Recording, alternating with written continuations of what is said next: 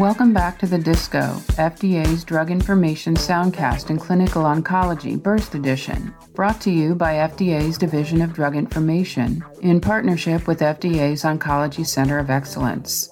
Today we'll provide a quick update on two recent FDA cancer drug approvals. On January 19, 2023, the FDA granted accelerated approval to tucatinib, brand name Tukysa, in combination with trastuzumab for RAS wild-type HER2-positive unresectable or metastatic colorectal cancer that has progressed following fluoropyrimidine, oxaliplatin, and irinotecan-based chemotherapy. Efficacy was evaluated in 84 patients in Mountaineer, an open-label multi-center trial. Patients were required to have HER2-positive RAS wild-type unresectable or metastatic colorectal cancer and prior treatment with fluoropyrimidine, oxaliplatin, irinotecan, and an antivascular endothelial growth factor monoclonal antibody.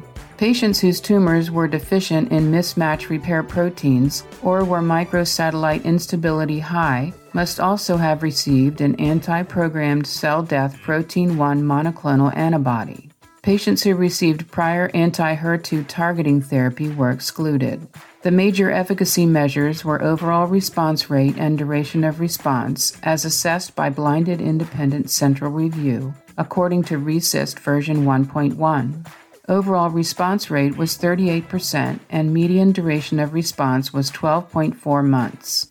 The most common adverse events occurring in more than 20% of patients were diarrhea, fatigue, rash, nausea, abdominal pain, infusion-related reactions, and pyrexia.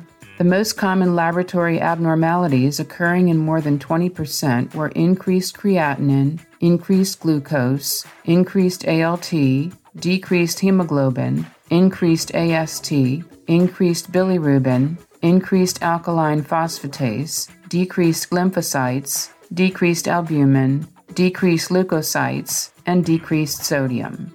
This review was conducted under Project Orbis, an initiative of the FDA Oncology Center of Excellence. Project Orbis provides a framework for concurrent submission and review of oncology drugs among international partners. The application review is ongoing at the other regulatory agency. This review used the assessment aid, a voluntary submission from the applicant to facilitate the FDA's assessment. On January 19, 2023, the FDA also approved zanubrutinib, brand name Brukinsa, for chronic lymphocytic leukemia or small lymphocytic lymphoma. Efficacy in patients with treatment-naive chronic lymphocytic leukemia or small lymphocytic lymphoma was evaluated in Sequoia.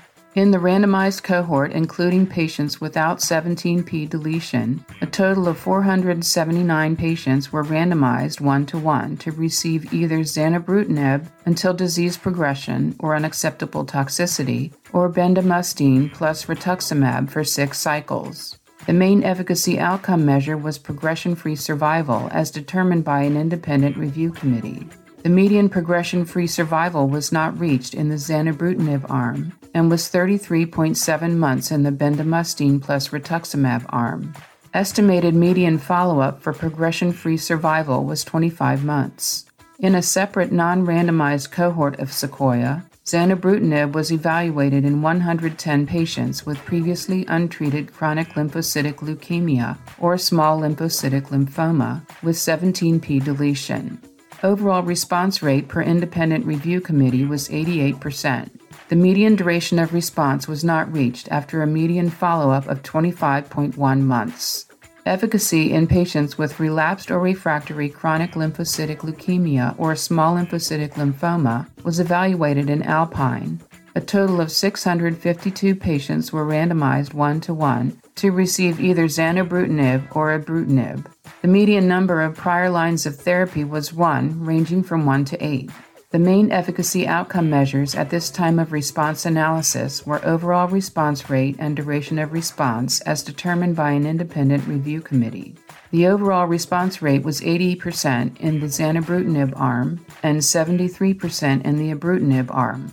The median duration of response was not reached in either arm after a median follow-up of 14.1 months. Across clinical trials of zanubrutinib, the most common adverse reactions occurring in more than 30% of patients were neutrophil count decreased, upper respiratory tract infection, platelet count decreased, hemorrhage, and musculoskeletal pain. Second primary malignancies, including non-skin sarcomas, developed in 13% of patients. Atrial fibrillation or flutter were reported in 3.7% of patients, and grade 3 or higher ventricular arrhythmias in 0.2% of patients. This review used the assessment aid, a voluntary submission from the applicant, to facilitate the FDA's assessment. Full prescribing information for these approvals can be found on the web at fda.gov/drugs@FDA. Healthcare professionals should report serious adverse events to FDA's MedWatch reporting program at fda.gov/medwatch. Follow the Division of Drug Information on Twitter at FDA Drug Info and the Oncology Center of Excellence at FDA Oncology. Send your feedback via email to fdaoncology@fda.hhs.gov. Thanks for tuning in to the Disco Burst Edition.